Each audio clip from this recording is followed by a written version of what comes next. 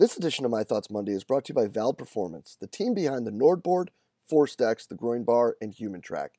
Guys, the most important ability for all of our athletes is availability, and that's the absolute goal of Vald Performance, is to provide solutions to performance professionals so that we can get the right information to make the right decision at the right time for the betterment of the athletes that we get to work with.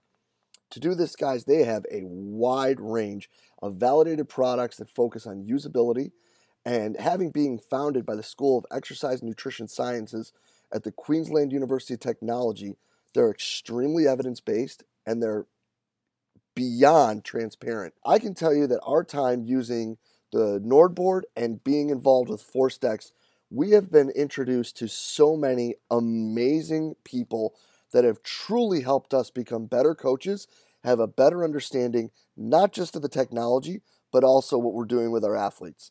So make sure you hop over to valdperformance.com today to make sure you check out what they got. It's going to make you better and to do better by your athletes.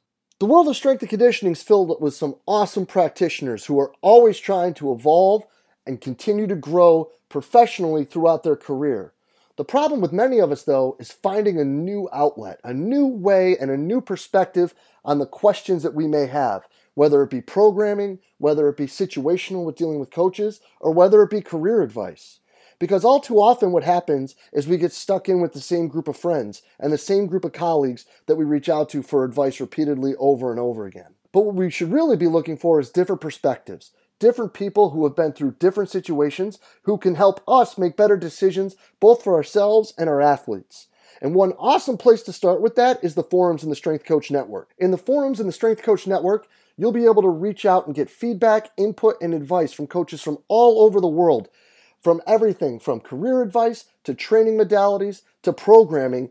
There's people there just for the same reason as you are, to try to get better, to learn, to share information, and to grow the field of strength and conditioning. So hop on over to strengthcoachnetwork.com/CVASPS. That's strengthcoachnetwork.com/CVASPS to dive into all that great content today and get your 48-hour trial for only $1. I look forward to seeing you in the Strength Coach Network. Hey, what's happening, everybody? Jay DeMeo coming at you with this week's edition of My Thoughts Monday. And guys, I want to hit on one of those presentations one more time. I know for the last 7 weeks we've went through all these, but there was one take-home message from the event and from one of the talks that has really changed a lot of the ways that I'm looking at things and how we're trying to communicate and build some stuff, over here. And, that came from Sam Gardner. I talked about how his presentation was a little bit different, and it was. And I think that this message is one that I think that a lot of us talk about, but I don't think a lot of us really act about. It's something that I think that we as a overall profession, as our vocation continues to evolve, we need to continue to drive down this direction a little bit more, especially because I think that it's going to impact the way that we are viewed, right? Because I still think all too often, it's still a viewpoint that people have of us that we're just people that are in the weight room and yelling and screaming and dog cussing kids and making them, do crazy stuff and just like trying to break them off and all this craziness. And I think that opinion of what strength and conditioning has been around for as long as I've been coaching. So it's been around for, probably half of you as long as you've been alive, believe it or not. And I don't think it's changing, because I still think how we portray ourselves at times and things that pop up now on your timelines or your Instagram feeds or whatever, they don't help that, right? And those things are growing more and more, so that even just one of those is like throwing one gremlin in the pool, right? Just one of those videos gets seen by 1 million people, as opposed to something that someone's doing that's super awesome and in the forefront of like pushing the field forward. Like they don't get attention because it's not cool, it's not sexy for people outside, it doesn't get likes, it's not grind so hard or whatever it is, right? But Sam talked about how they look at the training and the development of the athletes that he gets to work with. And what he talked about, and I believe he was asked this question as well, Like, how do you decide programming, and how do you decide what to build and how to train them, and yada, yada, yada, right? Good question when you're dealing with athletes who have had amputations or spine injuries or visually impaired or have CP. Like, obviously their training is going to be a lot different than someone who is totally able-bodied, right? Well, he said, well, we just focus on what they can do, not what they can't do. I'm going to say that for you one more time. We're going to focus on what they can do, not what they can't do. Now, I'm going to go both ways with this, but first, I'm going to talk about one thing that we talk about as a field, right? And that is that we need to increase their weaknesses and this and that. So I can see people already saying, like, well, yeah, but you got to pick up their weaknesses because the weakest link, and I get that, right? That's important. But you also got to remember, right, unless it's something that could lead them to injury, maybe that weakest link is a weakest link because it doesn't help them be sensational at the sport they're at. We can talk about all that another day. But, right, if it is a weak link that you need to correct or improve or build up or whatever we're going to call it now, yeah, of course you've got to attack that, and you've got to get them better at that. You got to make sure that they're healthy and resilient and able to be durable and yada, yada, yada. Yeah, we all know that, right? We don't need to get down that too much. But where I want to talk about this is when we're talking about kids or athletes, who have the misfortune of being injured. And I think all too often that injury return to play process from the time they go down to the time they come back, too much of the communication is about what they can't do, right? You get your IR from sports med and it's typically going to say something like no lower body or can't run or no closed chain upper body or no overhead. Comma. I understand why they do it that way, right?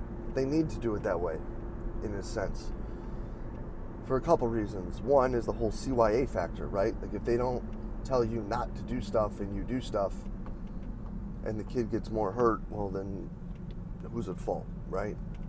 Now, I would hope that we're all educated well enough to know that if some kid pops a hammy, you probably shouldn't be doing RDLs the next day, right? I mean, like, come on. Let's be real here.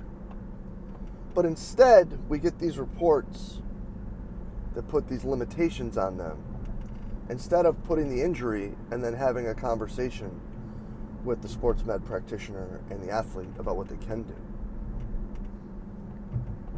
Let me give you a couple of examples and ways that I'm hoping to use Sam's idea here, which has probably been said to me 1,000 times, but really has just been bouncing off my thick skull and hasn't cracked its way through this freaking eggshell of a brain of mine until Sam said it. And I think it got through because we have an athlete who's coming back from an ACL reconstruction and, believe it or not, sent me a text in the middle of Sam's talk, just checking in, seeing how the event was going. And it made me think, right? You know, you got a kid post-surgery like this guy was. And this kid's great, you know. Yeah, he's not 100% all the time. Nobody is. But he's great. And he wants to be good. And he wants to try. He'll fight you on some things sometimes, but what 18 to 22-year-old won't? So we sit here and we think, okay, so this young man or this young woman just had surgery. Well, they can't do anything, really, right? They can't sweat. They can't work out. They can't move around because, you know, infection with the stitches. Infection's a bad thing. We want to avoid that at all costs, right? So what if we could have turned back the clock and been like, all right, man, so instead of sitting here and not working on anything, I want to try to meet you for lunch every day so we can work on your nutrition. Or I want to work on, you know, want you to be able to get in with the coaches more often and watch film and talk about things that, you know, areas that you need to work on and things that you need to get better at as we move forward because you have time now to study, right? Like, let's make sure we're doing that right. I mean, on top of obviously the general PT stuff that they're going to have to do to work their way back. You know, these kids that are coming back and are limited lower body. Like, what if there are things that we can work on to assist them in their performance? What if it's just a flexibility program? What if it's, just working basic movement mechanics to reteach them how to cut and change direction and accelerate and to be better at what we need them to do? But instead, more often than not, it's, you can't do anything, so you can just sit in the corner. Or, instead, you're just going to do like 20,000 abs and we're just going to try to break you off. What is that doing? What is that helping? How is that getting people better? So I guess that this situation is going to make me better and communicate better with my sports med people, because I'm lucky to have a couple that are pretty forward thinking. So what can we do? What can we work on to make them better? Like, a kid breaks a leg, like just doing upper body to get stronger upper body doesn't do anything. Like, what do we need to improve in their upper body to be better? Like, what are things that need to improve for them to play better? That we can do, that we can work on, that we can focus on. That we can give this athlete something to look at, a focal point, a light at the end of the tunnel to improve upon while they're going. And I think that's important. If we can remove the can't and put the can in to give them a focal point and a light at the end of the tunnel to train for, I think we're going to see improvements not just in return to play, but in how they return to play. Because if we have fixed one of those weak links in the chain, or we have improved something that they wouldn't have improved before, then we didn't just waste their time. And at the end of the day, that's their most valuable asset, is the time they have. So, would love to hear your thoughts, comments, questions, criticisms, any of it, or examples of how you've done this, like things that you've had success with in that situation, because that'd be big time. Share. Help us get better. That's what we're trying to do here. And as always, y'all, appreciate everything you do for us here at Central Virginia Sport Performance. We'll be back next week with another My Thoughts Monday. I'll see you then.